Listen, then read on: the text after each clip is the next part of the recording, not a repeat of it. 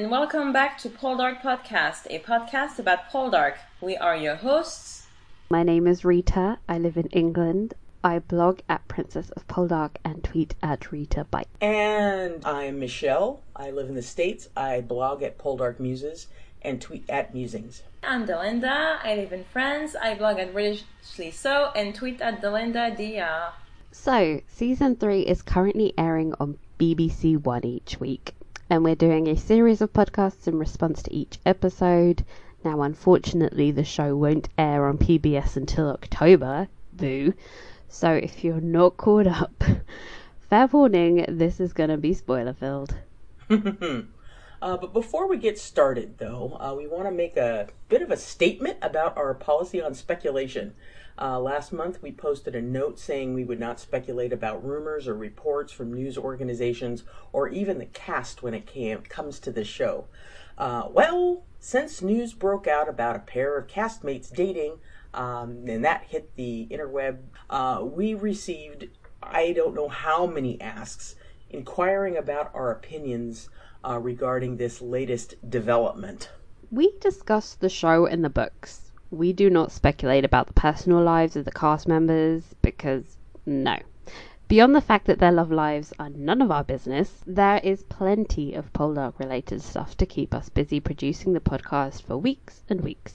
So, just so we're clear, no speculation about the show based on rumours, news reports, or intel from the cast, crew, creators, panels, etc. because it's just too speculative. And we won't be discussing or speculating about cast members' personal lives, because gross. Yeah. All related asks will be deleted and or unanswered. So, with that said, consider this your Season 3 spoiler alert because it's time to get into the episode discussion. Here is a recap of events from Episode 5, which aired Sunday night. The episode begins with the Poldark staple, Cliffside Exposition. So the plan is the Royalist fleet will land in France, overthrow the Republic and free its prisoners. So Caroline believes. Caroline is indeed very optimistic. The Royalists are landing just 20 miles from where Dwight is being held captured, but Ross is convinced it will not succeed. War is unpredictable and difficult, and the landing might provoke a slaughtering of prisoners. After talking with Henshaw and Zaki, Ross comes up with a plan where, under the cover of the counter-rebellion, they will enter the prison, free Dwight, and bring him home. Simple. Over in Truro, George has just found out that Valentine has rickets and he throws a massive fit. That storyline abruptly segues into a conversation about how George wants to attend a party hosted by Lord Falmouth. Elizabeth suggests George ask Ozzy's mother to procure them an invitation, but he's dubious that he should when Morwenna is still unwilling to accept Ozzy's marriage proposal. Speaking of Morwenna, she has spent the last few weeks in Trenwith frolicking with Drake and completely ignoring the inevitable. Aunt Agatha spots them together and confronts her about it. Oh yes, I'm usually the first to defy him, but that's because I have little to lose. Do you? I cannot marry Mr. Whitworth. You cannot marry Drake Karn. Finally, she decides to engage her brain and break it off with Drake. She tells him she doesn't love him, and he reacts in a terribly mature manner. He's giving up on life, you guys. Watch out, Ross. There's a new idiot in town, and he's coming for that dunce cap. Ross Poldark, a contender for Parliament. If you're wondering where the fuck this random plot point is coming from, read the books. That actually has context and builds the events leading to that. Anyway, this turn of events pisses George off, and he plans to take Ross down at the Lord Falmouth party. Ross says goodbye to Demelza and rides on down to Falmouth with his crew of Henshaw, Zaki, Tholly, and just 2 random extras they picked up on the side of the road.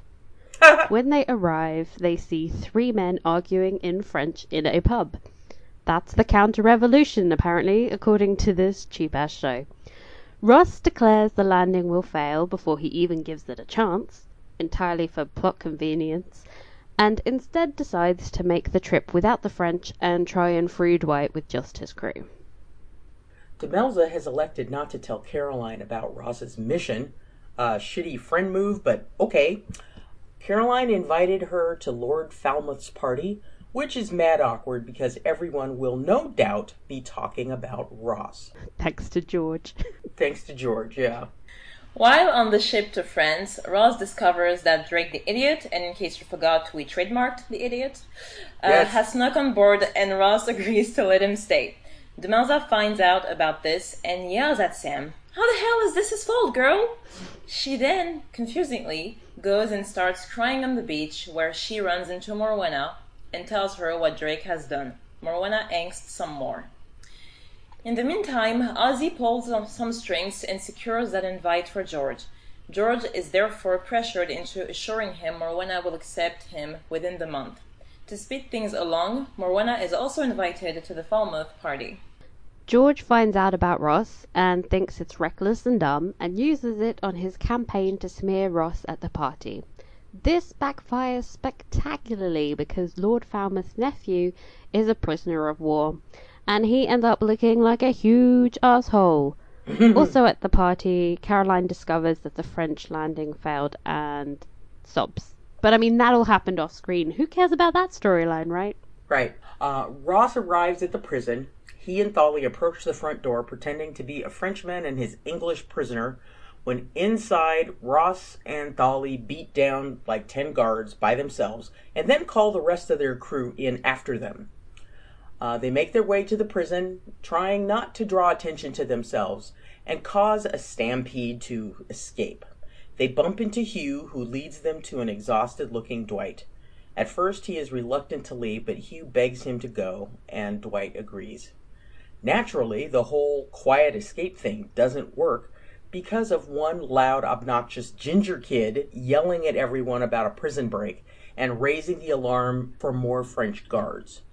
The crew manage to make it outside, but are fired upon by said guards, and both Henshaw and Drake are shot. Drake in the shoulder, Henshaw in the neck. That was the neck. Okay, it was too dark for me to count. That was the neck. He would have survived, I think, if it was the shoulder. Henshaw is dragged into the woods by Ross, and Dwight tells them that he's bleeding out and he will not survive. Ross and Dwight offer to stay behind with him, but Dwight tells him it's too late, that Henshaw is dead already, and everyone then flees. While doing that, they bump into an escaping Hugh, and he joins them on their boat back to England. While on the boat back to England and nursing Drake, Dwight confesses that Henshaw was not yet dead, just unconscious, and that he lied to make sure Ross did not stay and get himself killed. Everyone arrives back home. Ross and Demelza hug. Dwight is reunited with English soil and then collapses in relief. Bless him. And of course, Sam runs into his brother's arms and hugs him. They're so squishy. They fall out on the beach, on the too. Ground. Everybody's just falling down. Exactly. The happiness is cut short when Demelza realizes everyone's fave, Henshaw, is dead. And then she starts sobbing, and then everybody's sad, and I cry. Drake and Dwight are carried up to Nempara. Caroline, who has been reduced to mopping in front of a fire and waiting again, thanks Debbie, is called for and reunited with Dwight for 30 seconds. Again, thanks Debbie. Over at Trenwith, George learns that Hugh Armitage, who Ross just rescued, is Lord Falmouth's nephew, and he looks like he wants to throw up. Charles, on the other hand, smirks. We then cut to Henshaw's memorial at the mine, where Prudy and the Carnes sing a beautiful, mournful hymn. Though we may no longer behold him, in our hearts he liveth on, and the light may grow dark, yet time will hold a flame forevermore.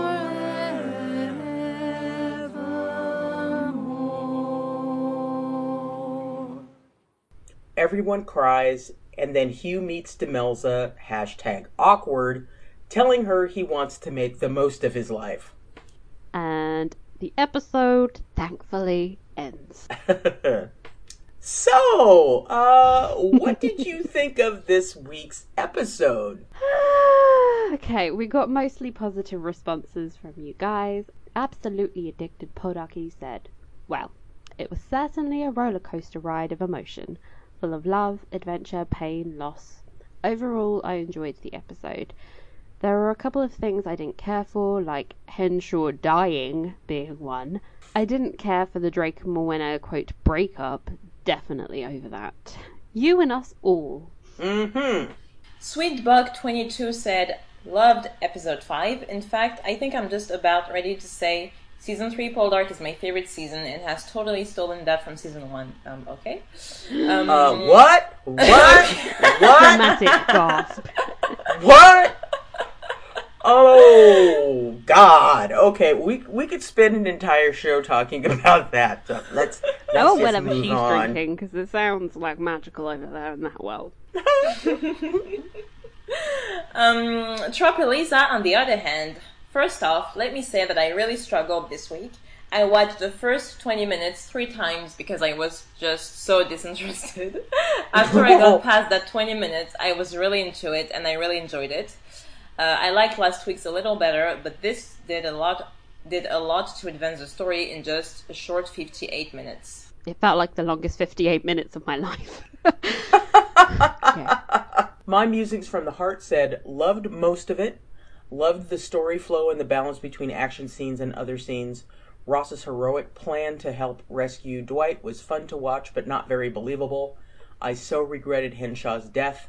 Such a dear character. Delinda, how did you feel about this episode? I didn't like it. I was, again, mostly bothered by Drake. I mean, I know that in the books he's supposed to join on the rescuing Dwight adventure, but in this episode I think it was portrayed in a much more irrational way, because in the books, I mean, at some point in the book, I know that don't drink in the book. In the book, Ross realizes eventually that he joined them on this adventure because he tried to kill himself. He couldn't bear the thought of not being with Morwenna. But again, this was adapted in a much less subtle way, I think, because we had this big dramatic, we can be together, and then cut short, I want to come with you on this adventure. And then I didn't like it. And obviously, why did they have to kill Henshaw? I mean, I have not read the rest of the books yet, The Angry Tide. Oh, he shows up for many books. Okay, well, I would have thought that maybe he's not mentioned anymore, so that's why maybe they decided to kill him off. Or maybe the actor had lots of other projects coming up, which I hope he does, because I love him. But yeah, it was, I don't know, I think it was such a heavy episode, and yes, the Carolite reunion, I know we will be mentioning it later, but personally, this episode from start to finish was bad, just in my opinion. I hated every storyline and most of the characters. There were a lot of good performances, no doubt, but I'm a viewer that prioritizes good storytelling and good clear plot progression and also characterization. This episode and a large chunk of this season has provided none of that, and I felt like this episode constantly undermined everything that had happened before in characterization, while also just like skimming over most of the stuff that I wanted to see, and instead I just got nonsense. Yeah, not a fan. Well, I didn't hate it. There were many things about it that I enjoyed. Because, you know, I love Romelza so much. Every opportunity I get to see a little something of that, I'm happy. But I found the episode to be so jam-packed with stuff that there wasn't enough time to let things breathe, to give them a chance to breathe even. And, you know, I can't tell you the number of times I've heard Anon say that the book Black Moon is boring. I know. Restrain me. So, you know, they wound up having to zhuzh it up to make it work for the ratings. But damn, y'all, doing that winds up basically diminishing all of the character development and the storylines and all of that in an effort to try and pack as much into 9 episodes and make it really fabulous for folks that need to have drama and that kind of stuff. It's basically turned into a soap opera, hasn't it? It's yes. Plot over substance. It has. It really has. And I hate thinking about it in that context, but, you know, as they continue along this path of using broad brushstrokes to try and tell an intricate tale, it is getting that soap opera seal. What was your favorite scene? So, favorite scene, absolutely addicted Poldarky said, when they finally reached Dwight in the prison. Luke Norris's performance, Dwight's inability to comprehend except that what was happening was real, that his friend Ross was truly there, standing in front of him, risking all to rescue him, and his dedication, I cannot abandon these men. What a man of true integrity. Round of applause for Dwight, please. Yes, absolutely, because he deserves it. Dang it. I love you. Prairie She's Head said the scene where we get to see Ross's inner conflict between doing the right thing and being there for the people he cares about versus being reckless or being accused of being reckless. This scene shows this conflict by intercutting with him rowing harder and faster as the accusations of recklessness from those he let down in his head. I think it also shows a lot of character growth on the part of Ross. Before, we've only heard him express regret when something went wrong, but we've never seen this conflict or doubt before the end result happened. I think it also shows how hard Henshaw's death hit him and how he feels responsible for that. I thought it was going to be my favorite scene until those ridiculous... I'm sorry, the image of Ross angry rowing is like in my head. Wow, what a way to manifest someone's anger. Sad rowing. You guys have no idea how hard I am side-eyeing both of you right now. There's like total side-eye happening. I really liked the scene. I loved it.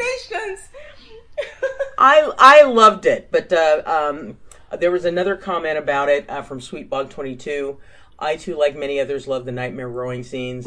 It was so clever to show Ross's point of view. And also, it didn't hurt that he looked a bit like Mitchell, too. Ugh.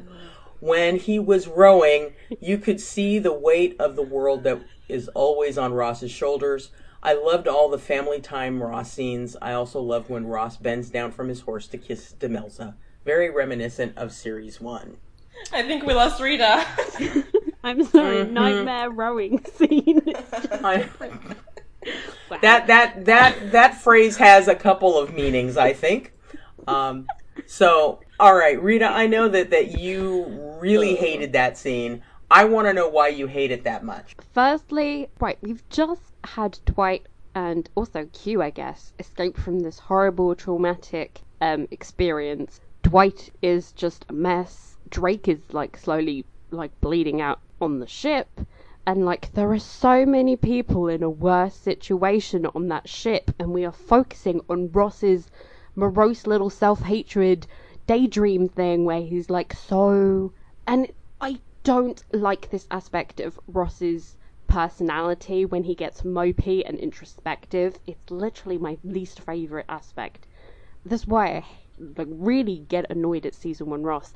And it's something that I think should be there in his character. It's definitely important, but it should be in the subtext of the scene. We shouldn't have like a montage sequence of like weird nightmare hallucinations. Like, that's the kind of shit you save for subtext. But when we think about, the fact that, Ross is such an internal thinker, he doesn't express a whole lot couldn't he have just said words about how he regretted it instead of having this, like, physical nightmare hallucination thing? The flashing images is what made it ridiculous. He can have these emotions. Like, this is not something I necessarily resent, even though I do question its importance. It's actually seeing the images drove it from being something that was sort of internalized to just ridiculous. Actually, it just struck me as completely, like, hilarious, rather than as, like, a beautiful insight into Russ's mind. I'm like, I don't care about what Ross is feeling in that moment, and B, that's not a good way of representing it. Hey, you wanted my opinion. This is my opinion. I know. And, you know, I suppose for me it gave... Did it really give you an insight into his character? Because this was incredibly predictable to me. It was like, of course Ross is going to internalize this. No, what this did for me was to kind of show the depth and breadth of responsibility that he felt in that moment when it was doubtful that Drake was going to survive. Dwight was barely hanging in there, and they had to leave Henshaw. They had to leave Henshaw, you know, in the woods, unburied, just left him there. I think that it gave us an opportunity for us to see that, you know, Ross is not this heroic character who, you know, is going to wind up talking about how marvelous these things are, you know, going on these adventures and things like this. That this is the burden that he is carrying from this adventure that he's had, and has the potential of impacting so many families back home.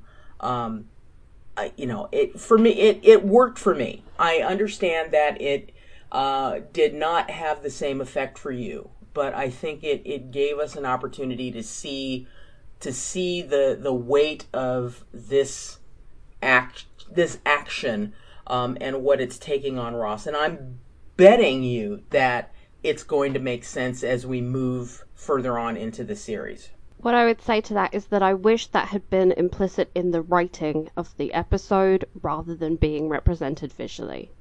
Like, that's what I'm saying about subtext. If it had been written as this huge burden from the beginning of the episode, we wouldn't need this weird hallucination thing. Okay. But hey, it was well directed. It was like Halloween Poldark. Halloween. It's like in The Simpsons where you get like the Halloween episode. Well, to each his own. My musings from the heart said the scene in which Demelza comforts heartbroken Drake and refers to her state of mind after losing Julia was also very good. And I so loved Ross lovingly comparing Drake to Demelza. Tropilisa said Demelza's reunion with everyone on the beach. You could tell it was genuine, happy tears, and then deep sorrow when she learned about Henshaw. Truly beautifully acted. More on that later. BPAC67 said the goodbye scene between Ross and Demelza. Loved her comment, I do not ask you to be reckless, for I know you cannot promise something that is so against your nature. And the smile on Ross's face when she said it. I thought it reflected, on the one hand, an understanding and acceptance by Demelza of a fundamental part of Ross's character, and on the other hand, an acknowledgement and appreciation by Ross of Demelza recognizing that part of him. This was freaking out of character for Demelza. I can't. For most of season 2 and 3, Demelza's been bitter as hell about his recklessness and his constant dangerous antics. But suddenly she's like, just chill with it? Like, since when? And also, why? Yeah, what made her change her position on this? I mean, I love the fact that she was finally able to recognize that he's the kind of man he is, because, duh. But give us the chance to understand where this shift in thinking came from. I'm trying to think of something I liked about it. And I guess the house party scene had, like, good gowns. In the words of Aretha Franklin, Good gowns, beautiful gowns. I'm glad you did find something to like about it, though. I also really liked the music. This is something that occurred to me. I was like, it had good music. Anne Dudley never fails to satisfy. I mean, she has done a beautiful job at scoring this show.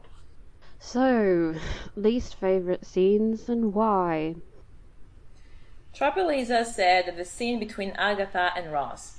First off, she is not afraid to speak her mind to anyone, and then when she's with Ross, she's timid and not at all forthright. It seemed out of character for her.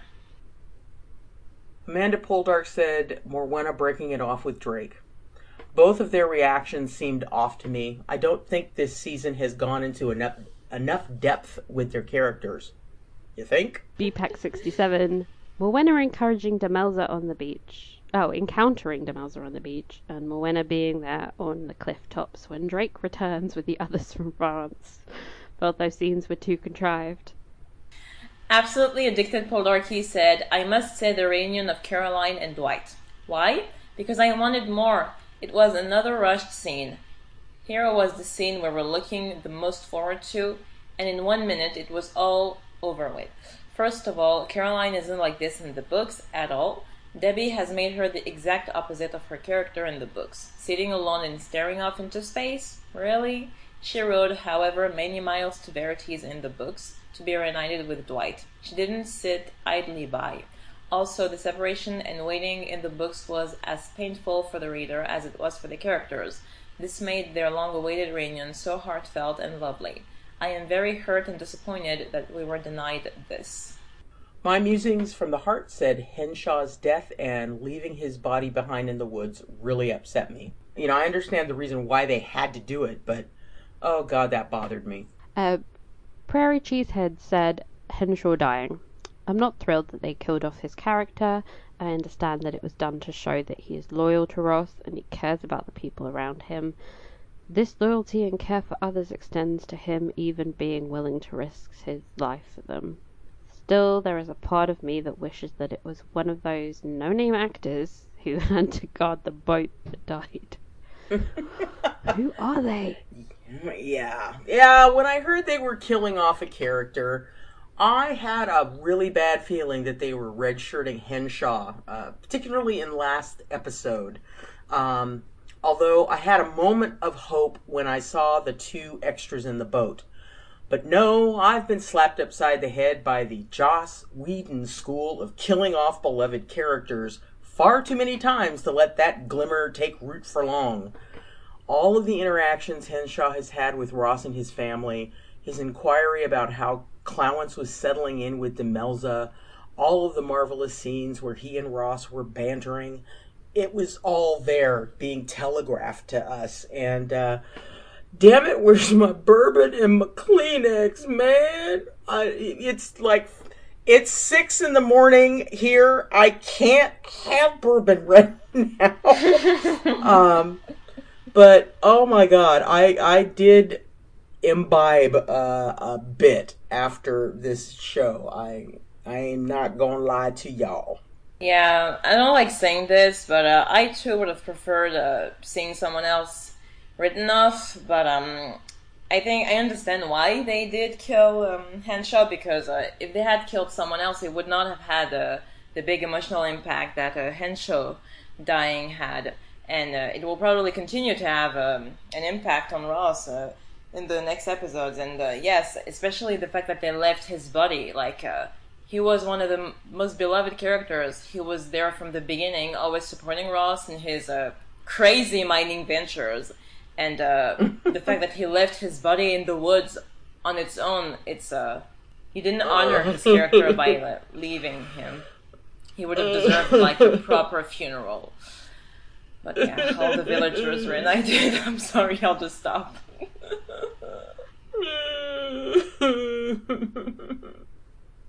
Okay, favorite new character and why? God, I am sitting here actually getting all cray about this, but let's favorite new character. Let's shift gears, please. Yeah, Sweetbug22 said, am I allowed to say that my new favorite character is Ross's gorgeous season 3 hair? Oh, fuck's sake. Hey, man. Yeah, it is pretty damn good looking. I will say that. Can be worse than season 2. That's what I was gonna say. That's what I was gonna say. We came out of season 2 being so traumatized by it. Traumatized is such a good word. Traumatized by hair and makeup. Oh, God. Anyhow, Prairie Cheesehead said the Toads because George hates them. My Musings from the Heart said Osborne Whitworth. Christian Brassington is fabulous as this gross, lecherous, creepy, despicable man. Mr. Collins 2.0 from Pride and Prejudice, and so much worse. Poor Morwenna. The way he says Miss Chenoweth. Miss Chenoweth. I think it's Miss Chenoweth. Makes me nauseous. Spot on casting. Second favorite new character is sensitive and grieving Ross. Wow, another great and so brilliantly acted dimension of this character. Absolutely addicted Poldarky said, "Oh dear, I can't believe I'm going to say this. Hugh Armitage. I only chose him as my favourite because he was a pivotal character in the prison escape. If it wasn't for him, Dwight may not have left his patients. He is going to be my favourite to hate very, very soon." Amanda Poldark said, "Not new, but Hugh Armitage. He's even sexier with the prison grime off of him, and his flirting with Demelza was super adorable." Somebody get me a bucket! I think we can all rejoice that the frickin' terrible fake beard is off him, though. Like, thank God. Oh, Jesus, yes! Oh my God. Yeah, that was pretty horrible. Least favorite new character and why? BPAC67 said Ozzy Whitworth, the actor Christian Brassington, is so hideously good in performing the role. At the Loving Cup came up with the great hashtag Suaveworth to describe Ozzy, which I thought was hilarious. Can somebody explain that to me? Because, he's trying to be so suave. Oh, it's ironic. Okay. Yes, Suaveworth. Amanda Poldark, not really a new character, but Ozzy, a.k.a. Reverend Creepworth.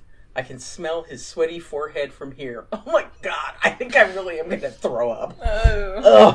My Musings from the Heart, Osborne Whitworth. The villain you love to hate. A second least favorite character is Hugh Armitage, without beard in full handsome seduction mode. Tropeliza said, Sam. What? Normally I like him, but they are really skewing him to be a doormat and a Bible thumper, and that is not who Sam was in the book. He had convictions and wasn't all about rubbing his religion in everyone's face for sport. It had purpose and meaning to their lives. In the show, it's just as if he has nothing better to do than preach to everyone all the live long day. Question: when did he preach this week? Like, I get this as a criticism of last week's episode, but all he did was get yelled at by Demelza this week. Yeah. He was worried. I'm really over everybody yelling at Sam about his religion. Stop doing it. We get it. Well, it doesn't help that they have wound up broad brushing his character and the importance of his faith, in order to move the story forward. So, agreed. Prudy. Prudy. That said, like, in my head, doesn't that? If you just read the first word, Prudy. Yeah. Because I misspelled it, I'm sorry. Prairie Cheesehead said, "My least favourite new character in this episode is Hugh Armitage. When he said to Demelza at the end that he intended to make the most of his freedom, my first thought was, oh, I bet you will, you homewrecker. I'm watching you, Armitage." Attorney MSB3 said, Hugh Armitage. Why? His last line at the funeral to Demelza and Ross at Henshaw's funeral was, "Hit you over the head with the shovel," foreshadowing, if you read the books. If it also was a sign of his smarminess. Devil's advocate, Hugh hasn't really done anything wrong yet. The fact that he was introduced to Demelza way too early, and in such a shitty anvil-y way, is really down to the writing and not the character. That's it for me precisely. I mean, I don't like the character. God knows people know that about me. Oh my god, new information. It's a shock.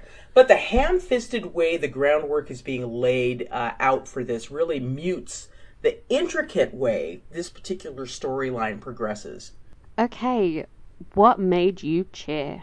Sweetbug22 said when Sam busted in the door to say Nampara Cove. Also, when Demelza asked Caroline if she was up for a little surprise. Oh my god, I loved when he came through the door and said Nampara Cove, and then the two of them are running down the cliff. That was marvelous. That was marvelous. That was one of the moments that I just loved. But what really annoyed me in that scene where they're slow-mo running down the cliff is that we got another lens flare. Oh, stop. Oh, yeah! Stop it. The lens flares are killing me, man. What is this, J.J. Abrams? This is not Star Trek. Yes. Attorney MSB3 and BPAC67 both agreed it was all the Romelza. The family scenes on the cliff and in the house with the kids, the goodbyes and the reunions. Amanda Poldark said, Caroline and Dwight's reunion, a lovely mix of poignant and adorable, for the 3 seconds they were on screen, but super concise. I'm bitter. Absolutely Addicted Poldark said, also, when George discovers Ross rescued Lord Falmouth's nephew. Take that, George. Tropeliza said when Demelza gave it back to George at the ball, George, it's positively infantile. Do you think he'll ever grow up? Demelza, dripping with disdain and sarcasm. I don't know, George. Will you? Drops mic and walks away. Not the best comeback, though. I remember the Poldark Twitter was acting like it was like such a bad burn. But doesn't Demelza inadvertently admit Ross is also infantile? Well, this is how she's seen this thing between the two of them as being very childish. And, you have to remember, this is feisty Demelza. Ooh. My musings from the heart said, loved Elizabeth explaining to George that wearing lavish jewelry was not appropriate, and he listened and understood.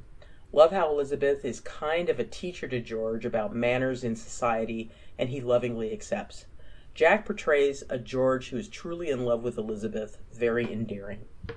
Though, I got a kind of vibe that Elizabeth was sort of snobby. That's the vibe I got. Like, she was looking down at George for being so uncouth, like, oh, you poor innocent little miner's grandson. How could you not see how ugly and trashy that is? You wouldn't know that. Oh, man. Well, and this is something that is mentioned in Don't Drink in the books, where one of the things that George appreciates about Elizabeth is the fact that she does have all of this knowledge about, how to behave in society and that type of thing, and that he's grateful that he has her there to kind of help school him in these ways. But given all of the stuff that happens within this story, was that really a critical piece to have on the show? No. I mean, no. The thing with the rickets just suddenly appeared and then disappeared, and then it was like, oh, the jewelry, oh, not the jewelry, and then I'm trying to get an invitation, and like George had like 6 different threads, and they were not woven in a way that made sense. Like when you were watching it, it was just jarring. Random question.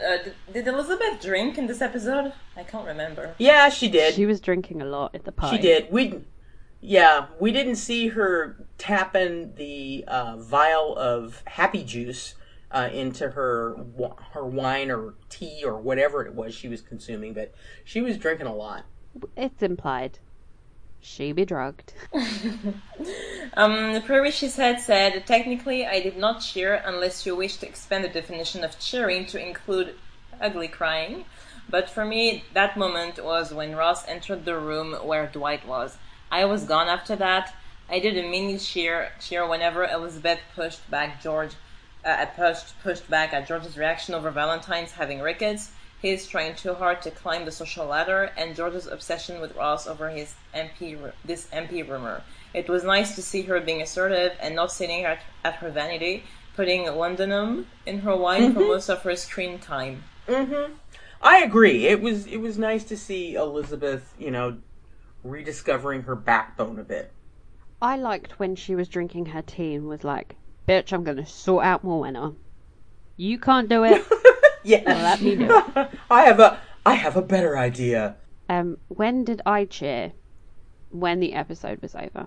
Oh, honey bun. It was a really long episode, right? Really long. It was so long. They packed so much into that thing. I'm with BPAC. I was living for the Rumelza, and when I first watched it, if you can believe this, I'd fallen asleep on the couch, and so I'd missed the start of the show, so I scrambled over to the computer, and so I missed the first part where the family was out on the cliff, and so when I did my rewatch and saw that, I literally shrieked when that scene came up. It was like the look on Ross's face when the baby was fussing, when they said goodbye before Ross left, and Demelza finally acknowledged the fact that she's married to a reckless mofo and didn't hold it against him. The little quirked up smile on his face when he leaned down to kiss her, the long look into her eyes when they separated. Le swoon. I cheered when George trash talked Ross at the Falmouth party, and he ended up being the one snubbed for doing so. Yeah, that was pretty crazy. What were some of the things that made you want to throw stuff at the television or computer screen? Tropileza said when Hugh Armitage was basically flirting with Demelza at the funeral, it was like, show some respect for God's sake. He may as well have winked at her. You can see Ross is very upset. She's crying. I'm eye-rolling a lot and giving myself a headache. Guys, he wasn't flirting with her. I think you guys are projecting, knowing what's happening. Yeah, whatever. It's confirmation bias happening here. What? Okay, he literally just spoke to her, and you're all like, he's flirting with her.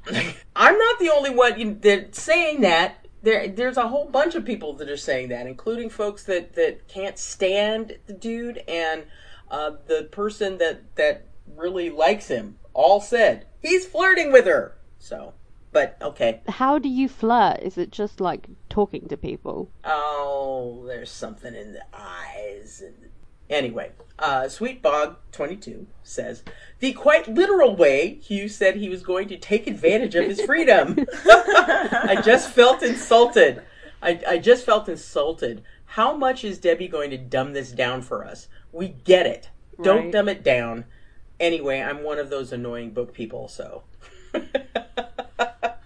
The writing is what I had an issue with. It's like, why are you even talking? He didn't know that guy, and he showed up to his funeral. Yeah. My musings from the heart said, in my humble opinion, there are too much meaningless shots of endless big crashing waves. Excuse us while we now cut to some crashing waves.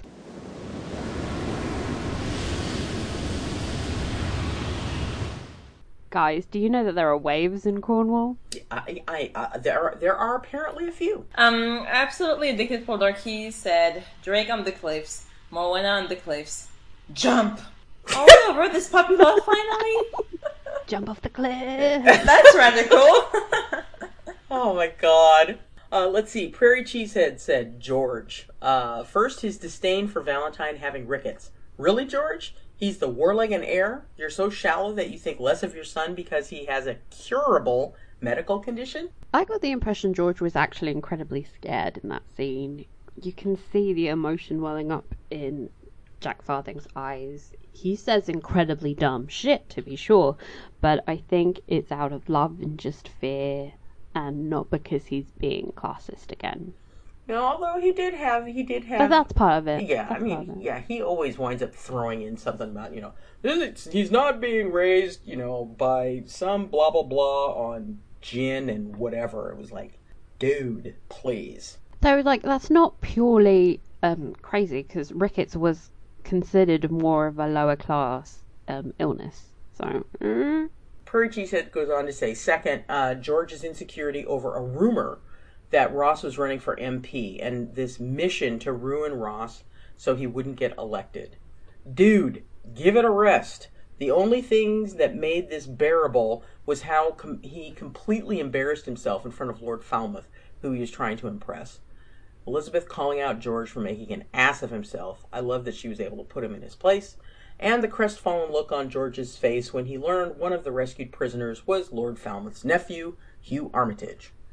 I think it does a disservice to George's character to ramp up his insecurities more than they are portrayed in the novels because it makes George look weak.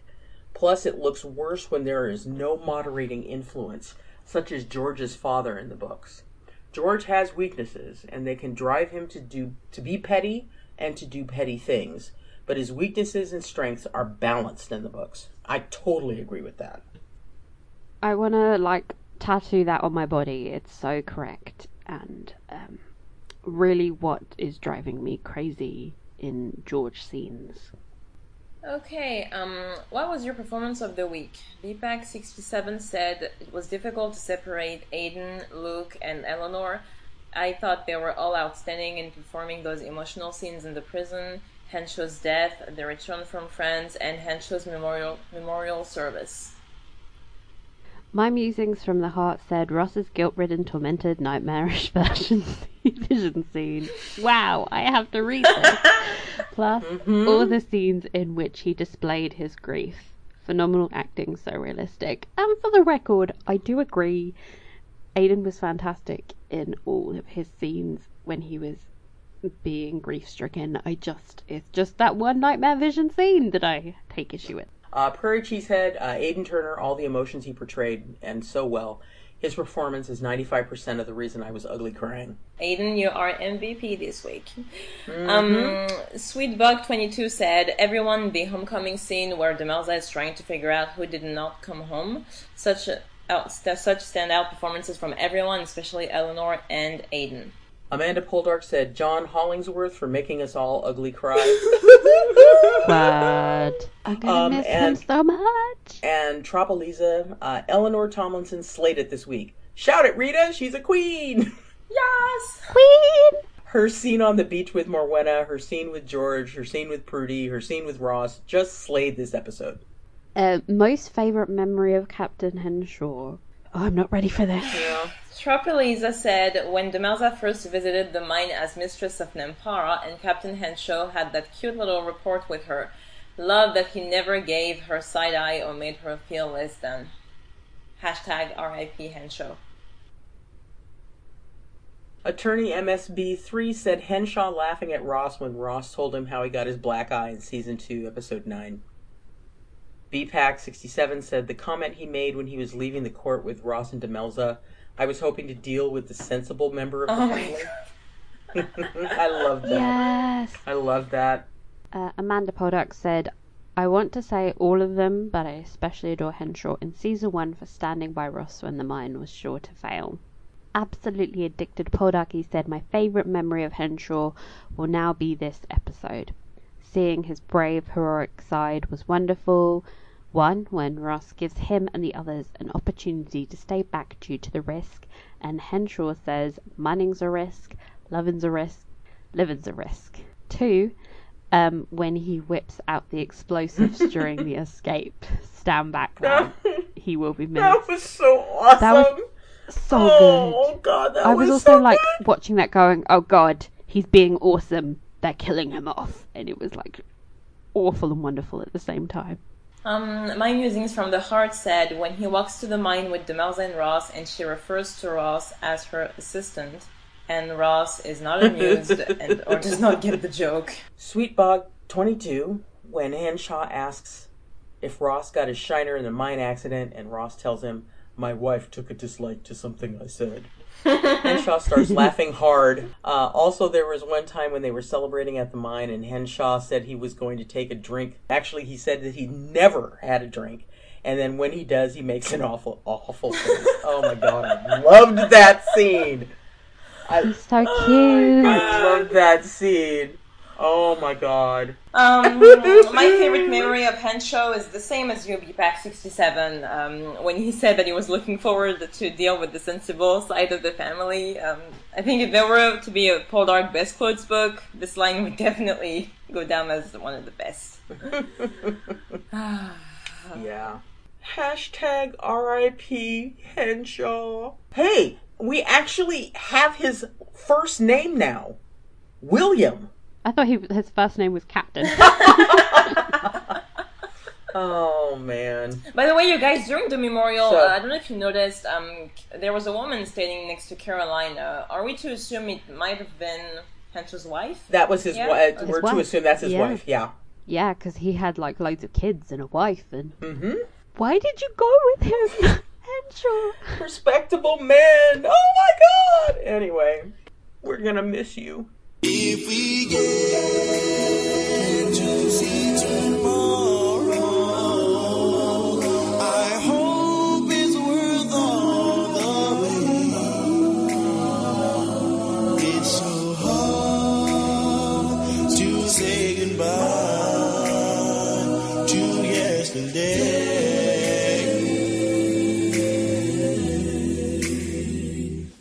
Any other observations you wish to share with us? Sweetbug22 said, Tholly's French seems to be beautiful.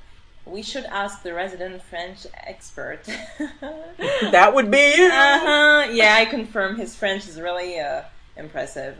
And Sweetbug22 also said, also, if they're trying to make Hugh so likable, why are they making Sam so unlikable? Seems like Debbie is not giving Tom York anything to work with. Such a shame. I mean, I like him. He's not unlikable. Yeah, but you know, I understand what she's saying. It's like they've basically turned him into his father. Let's see, attorney MSB3 says Demelza's line to Ross after Henshaw's funeral. How can we ever foresee what will come of our actions? Hang on a minute, dude. That line could easily come back to bite you. Like, for instance, when Ross had sex with Elizabeth, there was a pretty good and foreseeable chance that she would get knocked up.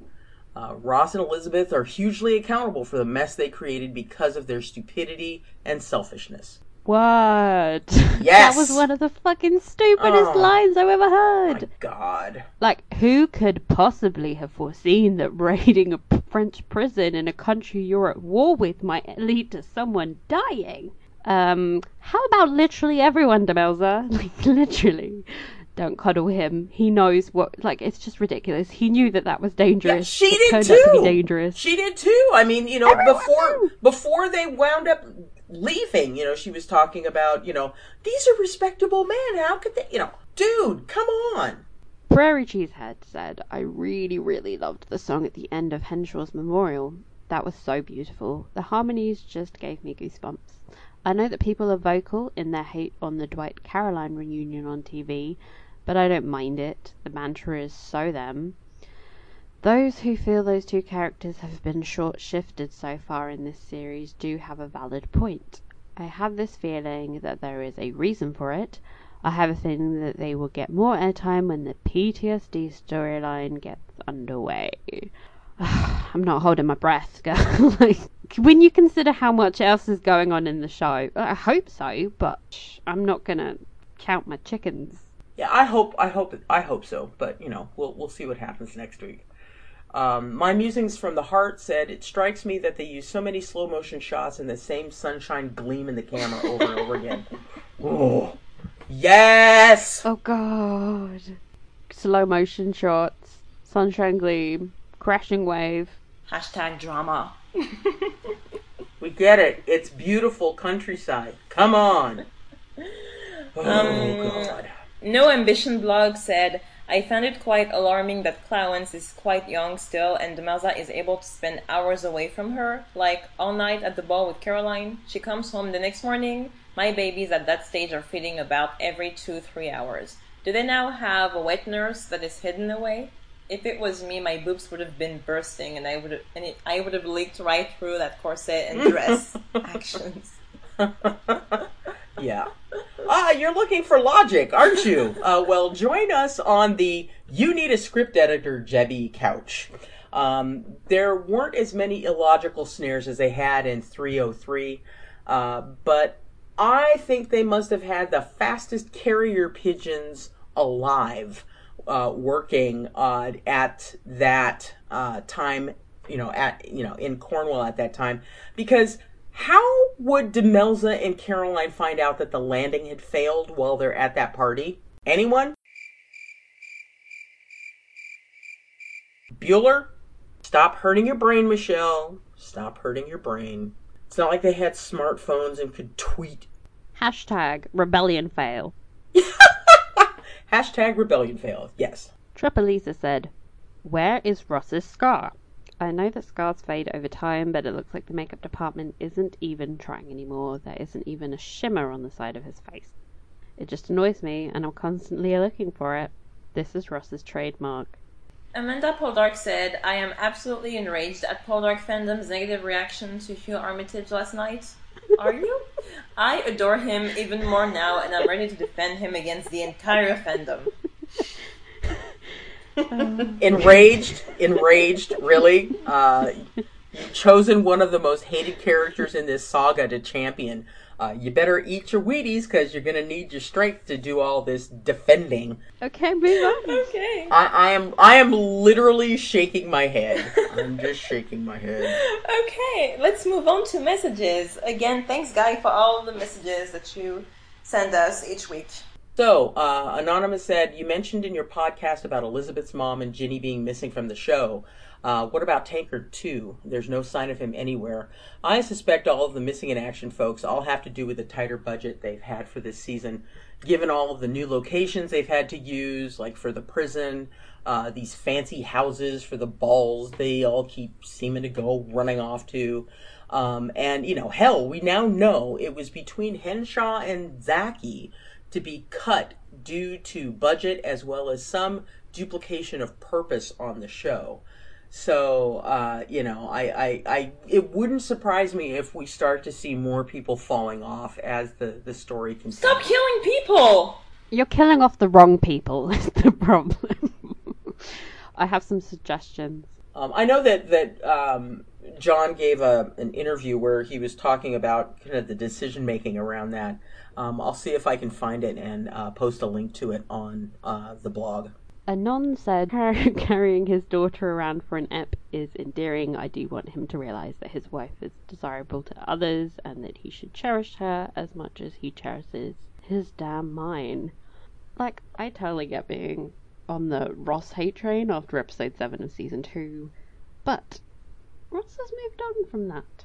And as much as I still remember every douchey thing he's ever done, because I remember everything he did for us, I think we have to let it go. I mean, Demelza let it go, so we can let it go. Oh, God, don't earworm me on that song, please. Please. Let it go, let it go. Can't hold it back anymore. Let it go, let it go.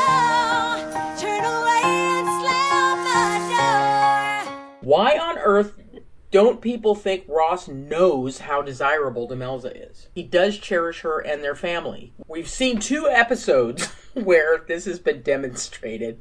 I don't understand this at all. Does he have to be crawling around on his knees after her all the time for the fact that he loves her to pieces to be indelibly inked on our eyeballs? He's a multifaceted man with not only his family to support, but over 100 families through the mine. And do people think the mine just works and doesn't require his attention? Someone help me understand why he can't have a care about his wife and family as well as the mine.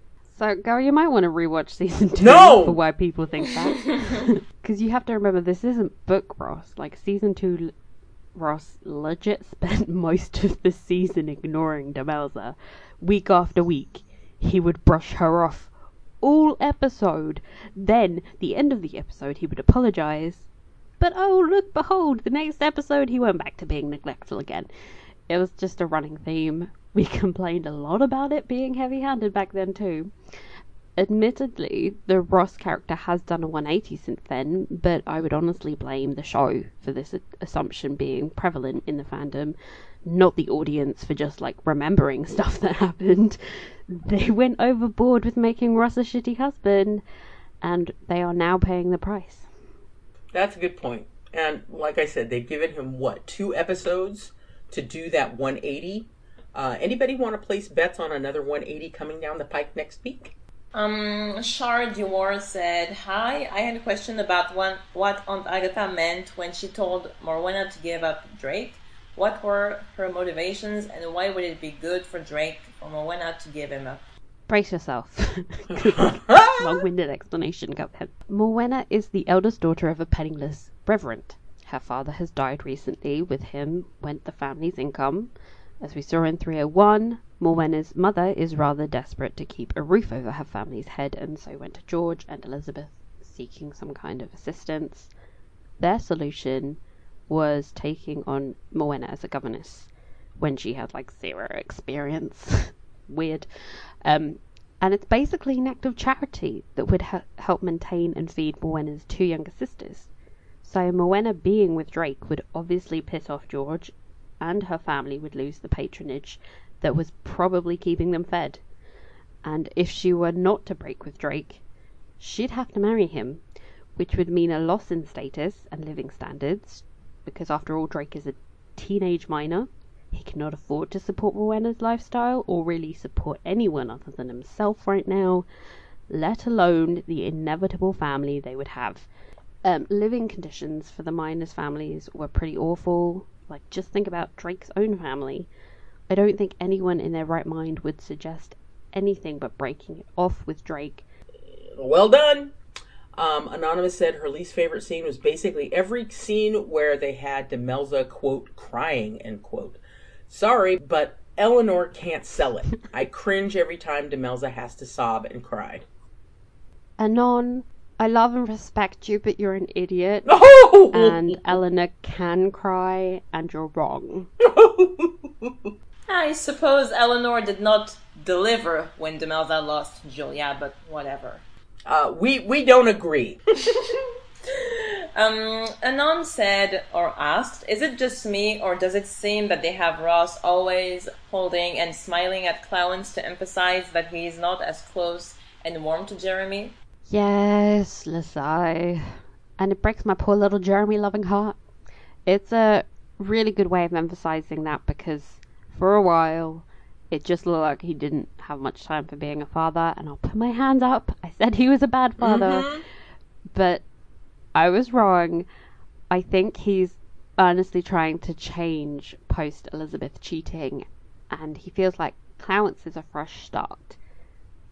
That's not really an excuse for his attitude to Jeremy, but, you know, I can understand it now. Yeah, it's so heartbreaking, and I can't wait to see how it will manifest when Jeremy is all grown up. We know how broken Ross was when he and Demelza lost Julia back in season 1, so I think he instantly connected with Clarence, not to replace Julia, because one could never replace a child, but at least to fill the void her passing left. I think you will be pleasantly pleased by how that manifests. Like, Winston really does carry these threads along. Like, 20 years in the future, you will see this pay off. Oh, Winston. Yeah, so it's hard to see right now, but really, honestly, there's a reason for it. Let's see. Anon, do you think Drake is like Demelza in personality, like Henshaw said, and Ross? Because he seems nothing like her to me. Seems a bit of a dreamer and dopey. I mean, in the show? No freaking way. But there are a lot of similarities between Demelza and her brothers in the books. I think the show's doing that thing that most people consider lazy writing, where they tell you what to think about a character rather than showing you what they're like. What she said! What she said, what she said, what she said. Anonymous said, "At this stage, I keep watching Poldark only to follow the maneuvers of the marvelous, hideous Reverend Osborne Whitworth, and how things between him, Morwenna, and the later Rowella, and Rowella's husband-to-be," that's kind of a spoiler, but yeah, will be presented, built up, and solved on screen. Though I'm afraid that Elise Chappell won't have the acting chops to do Moruela's excruciating ordeals justice. Hopefully I'll be proven wrong here. I hope Debbie won't disappoint with the adaptation of this storyline. I'm sure Elise Chappell is a very good actress and more than capable of selling that storyline, but I think she has to be given the right material to make it work in the show. It's obviously a very, very delicate subject matter, no spoilers, but I think we have reason to be dubious about whether the show can handle it following the missteps in its handling of the Ross Elizabeth saga and that scene, and its general lack of character building from Morwenna so far. I think we should be prepared for this to not be given A, enough screen time, and B, any of the complex psychological approach that the novel had, where it dealt with feelings like of guilt and shame and feelings like she was culpable, and it was a very intense storyline that doesn't deserve to be sidelined or mishandled. Preach! We are watching you. We are watching you, Debbie. I'm very worried, you guys. I am I'm too. So worried. I am too. Let's see. Anon, what made me cheer? No fucking mention of Valentine's parentage or even alluding to him not looking like George. Grateful for the small things. Sweet Rupture Delight said, Ladies, Poldark is frustrating the shit out of me, but putting aside my gripes, Dwight Ennis lowered gaze, unsure, and I don't know, he couldn't even meet Caroline's gaze. I just felt all the emotions ever. How I wish Caroline's prescription of all the kisses ever was enough to help our precious Doc. Please, Poldark, do right by these characters. Agreed. You know, Yes. despite my frustrations at how this scene was written, I have to say it was beautifully acted by both actors. Luke is giving such a wonderful performance, and the trailer for next week's episodes with this obvious PTSD gives me hope that we will see more of his recovery than we do in the books, and I know he's going to slay it. And also, I also know his performance is going to be cut into tiny little slivers of time. That is for next week. Yes, their scenes are going to be so hard to watch, but let's be real, people. It could not be rainbows and kisses after all the time they were separated, and not to mention the psychological trauma that Dwight was subject to. Again, damn those French. Yes, because they're going to have to rebuild everything from scratch, because even if Dwight was saved, I think a part of him died in France, and no doubt that Luke and Gabriella are going to deliver in the scenes. Amen. Amen. Cornwall Bird said, yes, the ratings are being put first. If it wasn't for Ross and Demelza kissing and love scenes, you wouldn't know how they felt about each other now. Ross said he must learn to love Drake as well, but there's nothing else to know about their feelings. It's all guesswork. Such a shame. It's a brilliant show, but their personalities have gone, do you think? I really don't think Ross and Demelza being underwritten is this show's problem. I feel like they have very firmly been established. I feel like what was I saying? I feel like their love and bond this season has been very firmly established, particularly after the birth of Clarence. I really don't need them to have constant heart-to-heart conversations about how they feel about each other. In fact, I think their casual banter is all that really needed to happen at this point in the season. Yeah, I mean, think about everything they've been through over the, 7-8 years they've been married at this point. If you think that marriages stay in the honeymoon phase forever, I got a bridge to sell you. They don't. Shit happens and the relationship has to adapt. I caution those of you that are watching this show, thinking about this being, equatable to, any fairy tale romance stories you may favor. We've said this all along, that this is not a fairy tale romance. This is about real relationships and about as real as they get. I'm getting a little tired of saying that, but damn, apparently it needs to be said a lot. Oh, agreed. Honestly, controversial, but I think that their relationship and screen time has been prioritized over some others when it's not the main thrust of the story, and it's really damaging other characters like Dwight's, and it's kind of frustrating. Okay, so let's take a listen to episode 6 trailer. He was here, under my very nose. Prepare yourself to meet Mr. Whitworth. Look me in the eyes and tell me you don't love me. Why do you suppose this has anything to do with the heart? Dwight! What's happened to my husband? Did I mention I've good news from Harrow? Geoffrey Charles is to start their next term. George has set a trap. Judas, and he's walking straight into it. After him! If Drake Khan hangs, the people will rise up, and I will be powerless to stop. Idle threats. You sure? Ross gives some of Nampara's land to the peasants so they can provide for themselves, while he and Demelza also come to the aid of Dwight, who is terribly traumatized by his experiences of imprisonment in France. George tries to force Morwenna into marriage to further his political ambitions, an arrangement that Geoffrey Charles unwittingly lets slip to Drake. Oh, God. That's problems with that. That's not gonna end well. Shit's gonna hit the fan. Oh yeah.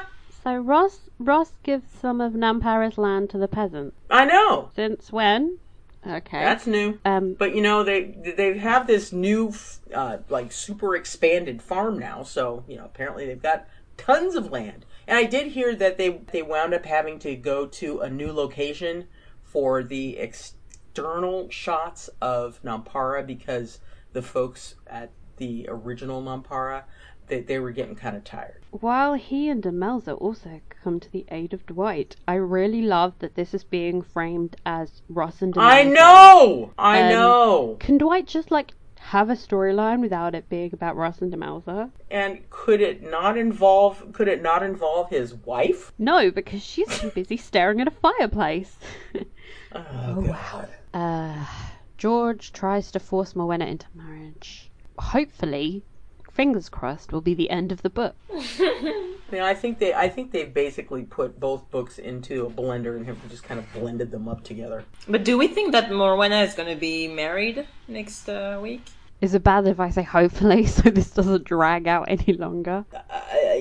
Yeah, I'm kind of hoping that it winds up happening next week. But you know, who knows? From the trailer, it was just like when Drake was yelling at her, like, say you love me. I was like, yes.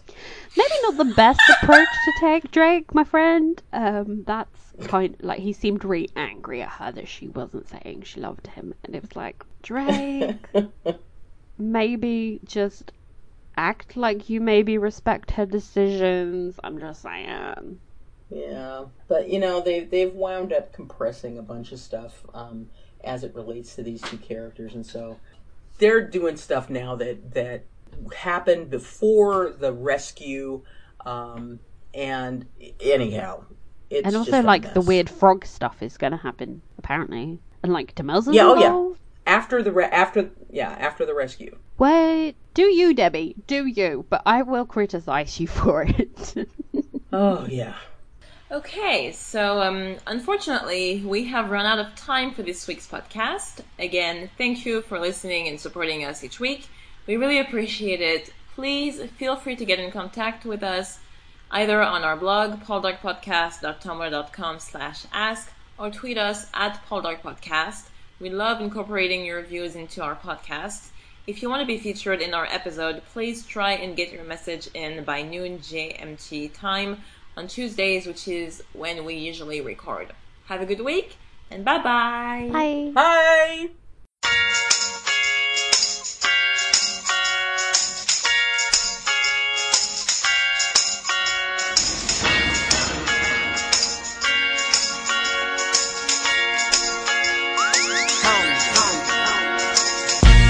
Woo!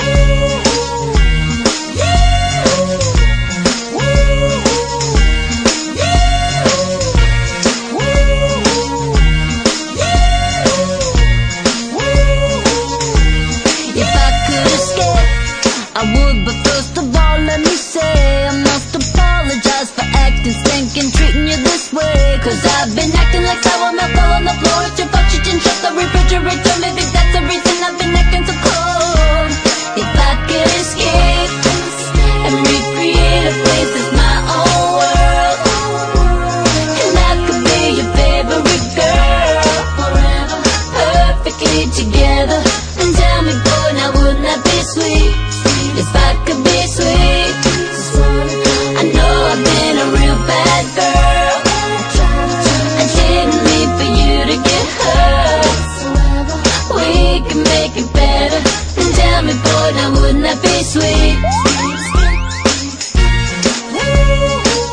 I wanna get away to our sweetest days. I wanna get away, yeah. You held me down, I'm at my lowest boiling point. Come help me out, I need to get me out of this joint. Come on, let's bounce, counting on you to turn me around. Instead of clowning around, let's look for some common ground. So baby, time's getting a little crazy. I've been getting a little lazy, waiting you to come save me. I can see that you're angry by the way that you treat me. Hopefully you don't leave me, wanna take you with me. I could escape and recreate a place that's my own world. And I could be your favorite girl forever, perfectly together. And tell me, boy, now wouldn't that be sweet? If I could be sweet. I know I've been a real bad girl. I didn't mean for you to get hurt. We can make it better. And tell me, boy, now wouldn't that be sweet?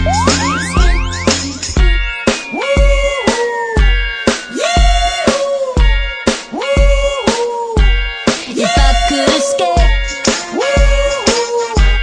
if I could escape, 'cause I've been acting like sour on the floor. It's your fault you didn't shut the refrigerator. Maybe that's the reason I've been acting so cold. If I could escape and recreate a place that's my own world, and I could be your favorite girl forever, perfectly together. And tell me, boy, now wouldn't that be sweet? If I could be sweet. I know I've been a real bad girl. I didn't mean for you to get hurt. We can make it better. And tell me, boy, now wouldn't that be